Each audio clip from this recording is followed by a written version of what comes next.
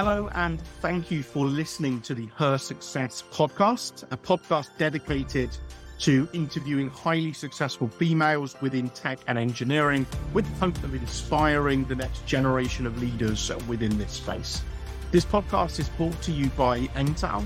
We are a recruitment company that specializes in the engineering and technology field. On today's episode, we interviewed Tara May. Tara is the CEO of Aspiratech.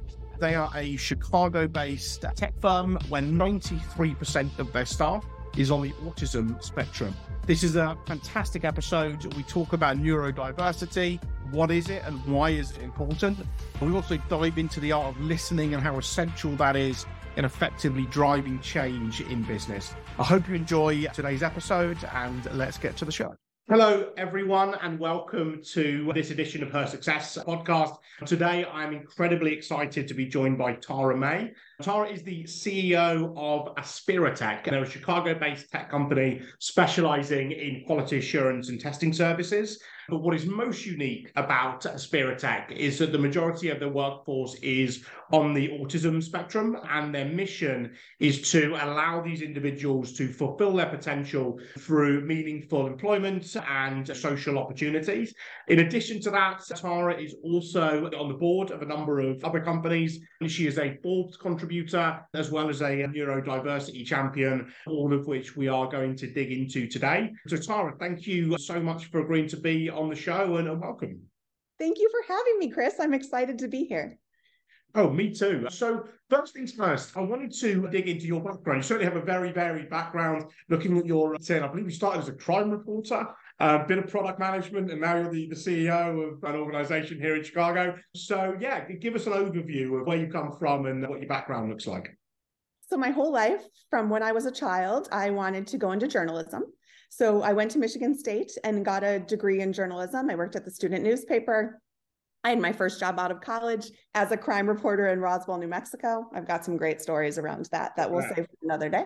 But it was an awful time to be in print journalism. The industry was declining. Media was going through a rapid transformation, or more accurately, failing to go through a rapid transformation. And so I really found that there was a gap in people who understood how to move print journalism, legacy newspapers, into the digital landscape. And I was a learner.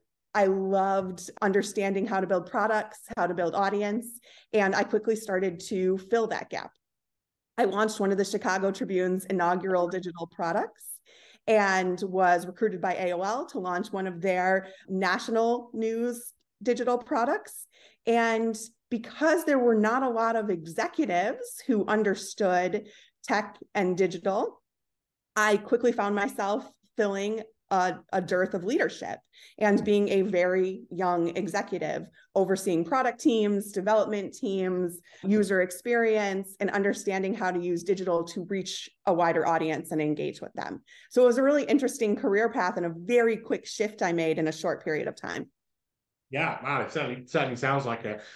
Prior to your current position, you're an organization called Winsight, and then you joined Aspiratech just over a year ago to run the company, essentially, become their CEO. Why did you make that move? What was it about the company and the mission that prompted you to make the jump into that role?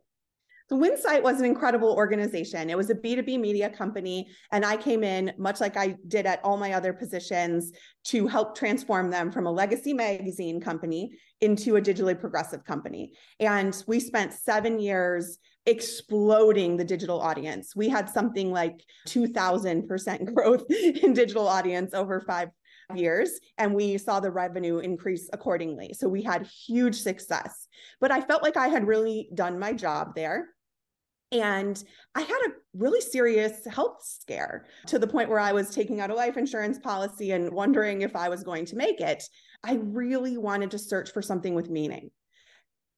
And I did this executive coaching exercise. And this woman asked me, well, if you could do anything, resources and money were no problem, you could do anything, what would you do? And I said, I would be CEO because I love being in charge. But I would love to champion neurodiversity around the world. My son is on the autism spectrum. I know how brilliant the neurodivergent mind is. I know how the world is built for neurotypical people and how with the right supports, people can just thrive and reach their fullest potential. And I don't even believe in this stuff, Chris, but less than 2 weeks later, the job description for the Aspiritech CEO landed in my lap. Wow. And I thought, my dream job, I just manifested my dream job. And I was sitting in my bed at close to midnight. My husband was snoring next to me, and I whipped off a cover letter from the bottom of my heart and sent it over to the board. And eventually they chose me to take over for the founders. And it all felt very meant to be. Yeah, wow, that is an amazing story. I'm kind of with you. I don't tend to believe in some of that stuff, but every now and again you hear a story and you're like, wow, I manifested that to happen. But that's incredible. Tell us a little bit about Aspiritech. Like, what do they do? What's the mission behind it? How did it get founded? What does that look like? Aspiritech is a really unique organization because we're nonprofit by tax status and by mission, so that every dollar that we make goes back into our team and our mission. But we operate like a business. So, we have $7 million in revenue, medium-sized company. We have about 100 employees. 93% of our team members are autistic adults. And so we do tech services for everything from two-man startups to Fortune 500 companies. We do quality assurance, which is really our stronghold, but we also do accessibility testing for websites and apps. And we do data services. So things like Salesforce cleanup, CRM cleanup, data migrations, model building, all that sort of thing. And we do it at an hourly rate on demand for our clients. And 95% of our revenue is client revenue. So we don't operate on government funding. We do have some really incredible partners who help us do extra things for our team members through donations. But really, we're a business that works like a business. Wow, that's amazing. And you have obviously come up through the business world in a non-neurodiverse type environment. What would you describe the biggest differences when you look at the culture between what goes on at Aspiritech versus a non-neurodiverse company? What are the differences in the culture? It's interesting that you ask that, because it was actually my biggest fear in taking on the position. I understand user experience and the development cycle very, very well. I know business and how to market and scale and grow. And so I came in very confident that I could handle the business side of things. But I had never been a leader to a group of autistic individuals. And I wondered, do I have the skill set for that? What's going to be different? What do I need to understand? And I came into it. And I think the biggest thing I've learned over the past year is it's not any different. It's a group of 100 humans, just like the 100 humans that I led at Winsight, with strengths and weaknesses and different communication styles. And every workplace is neurodiverse, whether you know it or not, right? We all have different kinds of brains that learn differently and think differently. And I think what's different about Aspiritech is we acknowledge that. We stop and say, this is an important part of our identity. Inclusion is an important part of our identity. Understanding each other and different brains is an important part of our identity. Creating a culture where people thrive and are their best selves is part of our identity. And to me, having that front and center is the biggest difference. But leading a group of 100 plus talented people is the same. Oh, that's so interesting. It's almost like you guys have an advantage out of the gate because all of that is just on the table, right? I think one of the biggest challenges that a lot of organizations face, and I can speak, from the companies that I run as well, is that piece, is understanding that people learn differently, people communicate differently, people are motivated by different things. And once you overcome that barrier as an organization, I think you become very, very successful. But with you guys, it's almost like you didn't even have that barrier initially because the whole foundation of the company was built on that, essentially. I could not agree more. And one of my fundamental philosophies is that kindness and listening and caring about people will actually make your company drive more revenue through innovation. Innovation happens in psychologically safe spaces. It happens when people feel comfortable sharing their ideas, when they feel like it's okay to fail and screw up because we're all going to be in it together and we're going to figure out what to do next to fix it. That doesn't happen in unkind, difficult cultures. It happens in collaborative, meaningful cultures that are inclusive and psychologically safe. And when you want transformation to happen, particularly digital transformation and the pace at which it moves, you need people to feel like they can innovate. Mm-hmm. Yeah, I couldn't agree more. I think the psychological safety piece is, it's just so important. I did a talk on this recently, and I really described it as the relationship between the employer and the employee. And really, when you look at it like that, if you think of the relationships with your spouse or your parents or your children or your best friends, you want those relationships to be transparent. You want them to be honest. You want them to be secure in the, if you mess up as a child, your parents don't take you to the orphanage, right? There's safe space to play, right? Business is no different, right? If people think, right, the moment they mess something up, they're going to be fired. It's a very tough psychological place to be in. So I think when you're trying to build a culture and, like you said, innovate and things like that, starting with how strong is my relationship with the kind of people that work here, I think is a good place to start. I'm going to steal that orphanage metaphor, Chris. That is brilliant. Yeah, I think it's very, very true. When starting my early career, worked for a bit of a hire and fire environment. And even though I was at the time relatively successful, in the back of my mind, there was always that kind of if I go through 2 or 3 months of poor performance, which if I work for this company for 10 years, the likelihood is that is going to happen. There's a realistic chance that I can lose my job. And that stunts, like you said, so much of the innovation and the commitment and loyalty, because you're always thinking, it's almost like being on a treadmill. Eventually, I'm going to stop running and then I'm going to get kicked off. We're humans 24 hours a day. We don't stop being humans in the workplace. And so I felt the exact same way at newspapers, where there were constant layoffs. And so for a decade, I was worried about losing my job or watching my colleagues lose their job. And that's a terrible feeling. 100%. Could you tell our listeners a little bit about neurodiversity? So what is it and why is it important? So neurodiversity is the concept that everyone's brains work differently. So the entire world is full of neurodiversity. Now, about 80% of people have brains that work within a range that society considers typical, right? So our vernacular for that, we say that's neurotypical. But about 1 in 5 people, so 20% of the population, has a brain that works outside the range of typical.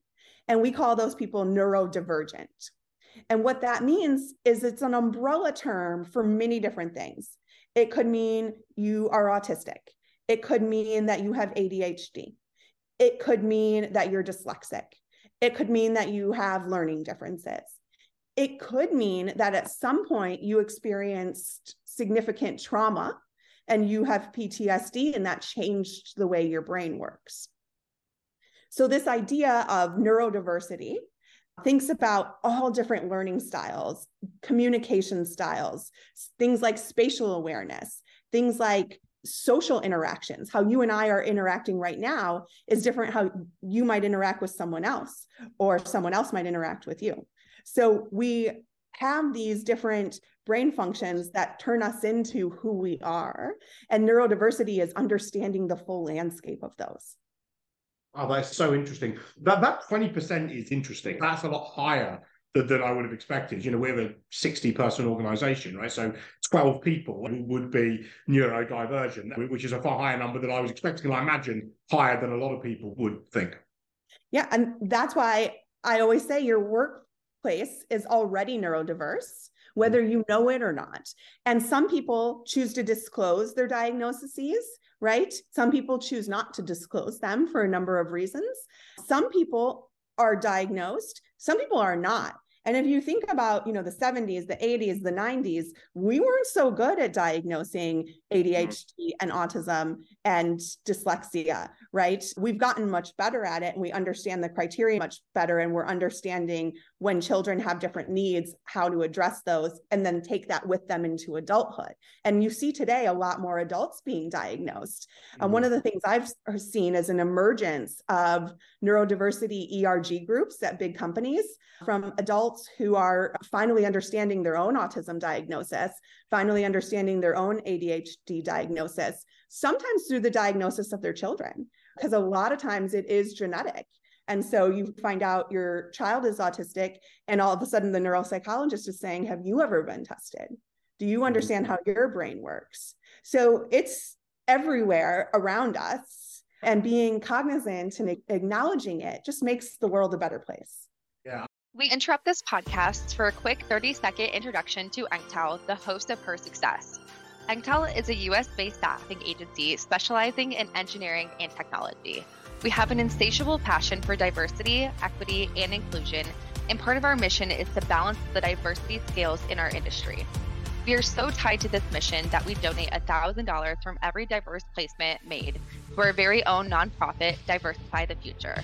We then use that money to fund scholarships for underrepresented groups of people to help them obtain a STEM degree. If you're an engineer or a tech professional looking for a new position, or maybe you're hiring for talent in this space and want a recruitment partner, please get in touch. I think sometimes when people talk about the topics that we talk about on this podcast, sometimes it can be a little sensitive and almost a little negative. But I think one of the really positive things in the world today is how far we've come understanding things like this, understanding mental health issues, understanding trauma, understanding that exactly what you just described. Everyone thinks differently. I've only been in the workplace for just over 10 years, but in the decade that I've been in the workplace, things have been absolutely transformative compared to where they were at the start of my career. The idea of telling my boss that someone was neurodivergent, therefore we should talk to them differently 10 years ago, I'd probably be kicked out of the office for saying that. Whereas now I feel that, people are a lot more kind of, aware of a lot of this stuff. What's your vision and what's next for Aspiritech? You've been at the reins for just over a year now. Where are you hoping to take things? I would love for us to scale and grow significantly over the next few years. So we are investing in so much upskilling and learning for our team. I'm going to give you an example, Chris. We signed up for LinkedIn Learning about 7 months ago. And in 7 months, our 100 team members have taken more than 7,000 courses. Wow. So we have a team that's really committed to bettering themselves and upskilling. And so we're expanding our services. We're thinking about what else we can do. And I know that every company in America, every company in the world is becoming a digital company in 2023. They have quality assurance needs. They have accessibility needs. They have data needs. And so for us to be filling those needs for companies, I think is a no-brainer. We're marketing like crazy to have people understand our capabilities and understand our mission. And hopefully we'll be able to triple or quadruple over the next 5 to 10 years. You can't get through a podcast without saying AI today. We're also thinking about how AI is going to transform testing and accessibility and data services. And we really want to lead the charge on that. So we're actually doing Paul Bunyan versus chainsaw projects right now to understand how we can be better and more efficient, leveraging AI to do the work that we do. And we have a team that's really passionate about that as well. So I see the sky as the limit for us.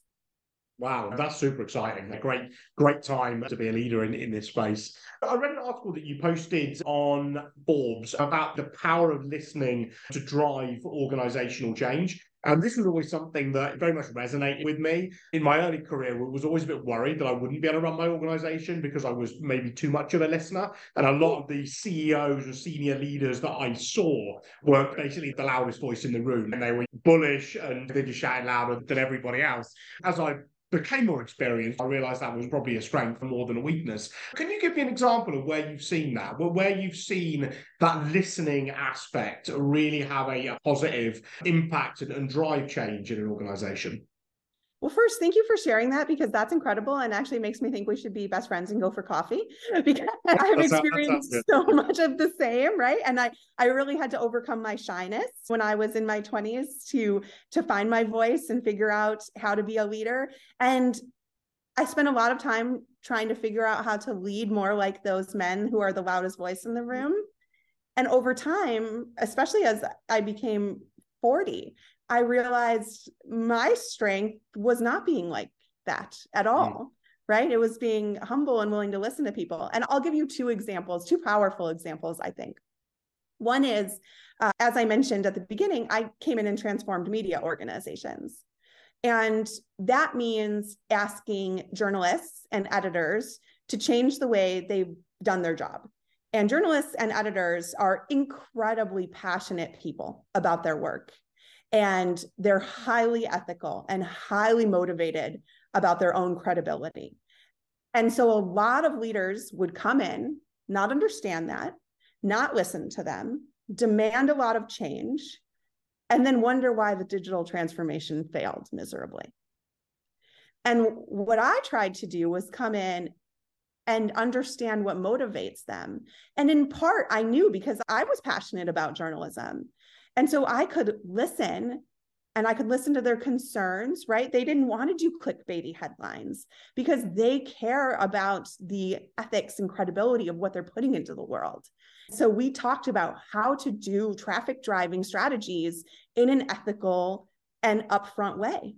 We talked about transparency on the web. We talked about increasing access to information to large groups of people to make the world a better place, right? And so that listening and understanding what was motivating that team allowed us to be successful in digital transformation rather than letting it yet again fall on its face. I'll give you one more example from my team today. So I am a person who moves very quickly in my work. I was asking a lot of change to happen from my team members. We were rolling out a lot of new processes, a lot of new SOPs, a lot of new initiatives and strategies, and doing a lot of all hands calls and team calls to understand what our vision was going to be for the next 5 years. And I joined a discussion with our autism advocacy group, which is a group of people who really help us be better to our autistic employees at Aspira Tech. And this group reminded me that our team members need more time to process when changes come through. And they also prefer to have different options available to them to understand the change. So what I mean by that is a visual option, a written option, a verbal option, right? Some people like bullet points, some people like images. And I thought to myself when they shared this with me, how I should have been thinking of that at every workplace I'd ever led, because of course you have visual learners and auditory learners and people who like to process privately and people who like to process out loud. So we revamped the way we did things to make sure there was always a visual and always a bullet point, as well as an opportunity to process auditorily. We started adding optional town halls when process changes were rolled out so that people could ask questions and express their ideas and concerns, or they could not. If they were private processors, they could choose not to attend. So, this idea of listening to understand what people need is just going to make your organization stronger. Nice. Yeah, that's so interesting. I've learned something on this podcast today around that change management piece and the different ways to communicate a message like that. How do you promote or encourage that ability to listen? Like, I feel it's such an important part. I feel there are so many people that they almost listen to talk. They're waiting for someone to finish talking so they can talk, as opposed to active listening and really taking on board what's going on. If you're running an organization or you're just running a team and you're trying to encourage that listening piece between people, how would you recommend doing that? That's such a great question and such a great point that you're making. We've all been in conversations like that where we feel like the person's just waiting to talk next. They're not actually listening to us. And those are not fun conversations to be in. You sort of want to escape them as soon as you can, right?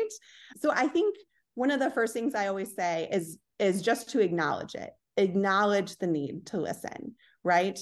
Go into your meetings and think, I'm sharing a message, yes, but I also want to listen to how that message is received.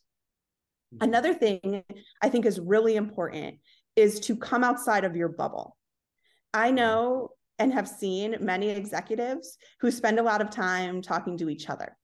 Mm-hmm. Yeah. And that's great. That's fine. We need to talk to each other, but you also need to listen at every level of the organization. So I came into Aspiritech and I spent a half an hour with each and every single team member, many of whom I probably wouldn't regularly get to talk to on a day-to-day basis. But I really wanted to make an effort to understand how people were feeling at every level of the organization. So I think that is really, really critical. You have to get outside your bubble.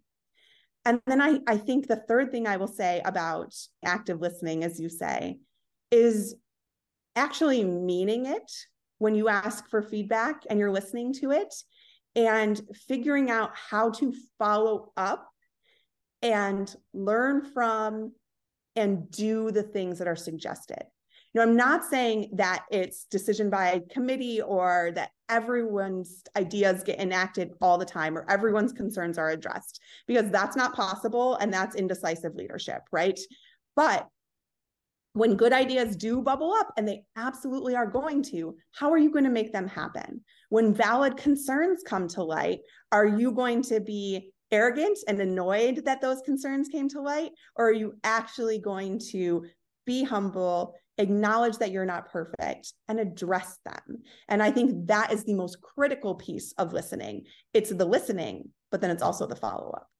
Yeah, no, I couldn't agree more. One of the things that we've always tried to, you know, we've kind of prided our management team on this, and we've really tried to push, is the ability to have your mind changed in a meeting. If you go into every single meeting, you know, and you have the ability to have your mind changed, I just think that that's a really, really powerful thing. My dad told me when I was young, always understand the other side of the argument. We would debate politics and things like that. And his first thing was like, look, go and look at this, you know, what is the counter argument? If you truly understand the counter argument, you know, that makes your opinion so much more powerful, because either it reinforces what you initially thought and you truly believe that through and through, or maybe you change your mind, but you actually have a balanced opinion between these two things and you have chosen this thing. If you can get that concept, I think it really helps with that ability to listen. Your dad sounds like an amazing human. And it's so spot on. And I think the most confident and secure people can change their minds, can understand that they aren't right. I am not right about everything. I am wrong about so many things, but I'm able to acknowledge it and see it. And I often acknowledge the fact that when my team members bring me a problem, they're usually bringing me the solution. And I'm just there to tell them that they're right and empower them to go do that. And I think that's a really powerful thing. So many people want it to be their own idea, but listening to other ideas is so much more fun. Yeah, 100%. And I think you're right. I think it is a sign of confidence. Saying, I don't know, saying, you know, I was wrong about that. In my early career, I probably lacked that a little bit. I felt the need to really defend my decisions and say, well, I was wrong, but I was wrong because of this, as opposed to having that confidence, say, you know what, yeah, I kind of messed up there. You were right. Well, we should have gone with this idea. So, yeah, very interesting thing to learn, I think, as you become more experienced. We're almost coming to the end here, but I guess a couple of final questions. If you were to give advice to someone that maybe is neurodivergent, you know, whether they've been diagnosed or not, and maybe they're in their early career. We've got a lot of people graduating this time of year, they're about to start their career, and maybe they are either concerned or, they have a little bit of anxiety. What advice would you give that individual? So I feel as if I'm ill-equipped to give advice to neurodivergent people, because I feel like that best comes from other neurodivergent people. But I will share 3 things that I would say to anyone really that I think are applicable and probably even more important for neurodivergent people. One would be to embrace who you are. And I know that takes time and it takes acceptance of yourself, and those things don't happen overnight. But man, life is better when you just know who you are and you're happy with it and you share that with the world, whether that's your neurodivergent identity, your LGBTQ+ identity, or just your sense of humor and your personality and being willing to share that with the world. So I think as soon as someone can, to find that willingness to share themselves and embrace themselves, it's huge. The second thing I would say is to try to understand your brain, right? And I would say that to all people. What are your strengths? What are your weaknesses? What are things that you love to do? And what are things that you just cannot do? And that may be more exacerbated for someone who's neurodivergent, right? It may be a little more extreme than for those of us who are neurotypical, but it's just so important for all of us. Understand who you are, understand what you need, understand what you bring as talent and passion to the workplace, because I feel like when people are paired with a business need that matches their passion and their talent, amazing things happen. And the third thing I would say is to find a sense of community somewhere. And I think we all need that, every single one of us. But when you're neurodivergent, if you can find other autistic people out there, other people with ADHD, other people with minds that think differently, you're going to feel a sense of inclusion and community, and you're going to understand yourself better, and you're going to understand what you have to offer the world better, and you're going to feel like you found a place where you can fit in. And I think that's something all of us absolutely deserve. And just a quick plug for the Actually Autistic hashtag that's out there on LinkedIn and other social media platforms. It's a fantastic community to be a part of. So, well, thank you so much. That's, I think, really, really good advice. Some unique advice as well that, we've not heard on this podcast before. That is, everything that we have time for. And I think this has absolutely flown by. I feel like we've been on it for about 5 minutes, but we have used up all the time. Tara, thank you so much. Really, really great to have you on the podcast. For anyone that wants to get in contact with Tara, when we send this out, our contact information will be on there. She's obviously on LinkedIn. I'm sure she wouldn't mind. Anyone who's reaching out. Thank you again, Tara. It's been an absolute pleasure. Thank you, Chris, for having me. I have had such a great time chatting with you. You have such great insight. Awesome. Thank you very much. Thank you so much for listening to today's Her Success podcast brought to you by Engtal. We hope you found this episode instructive, educational, and inspiring. Don't forget to tune in next week.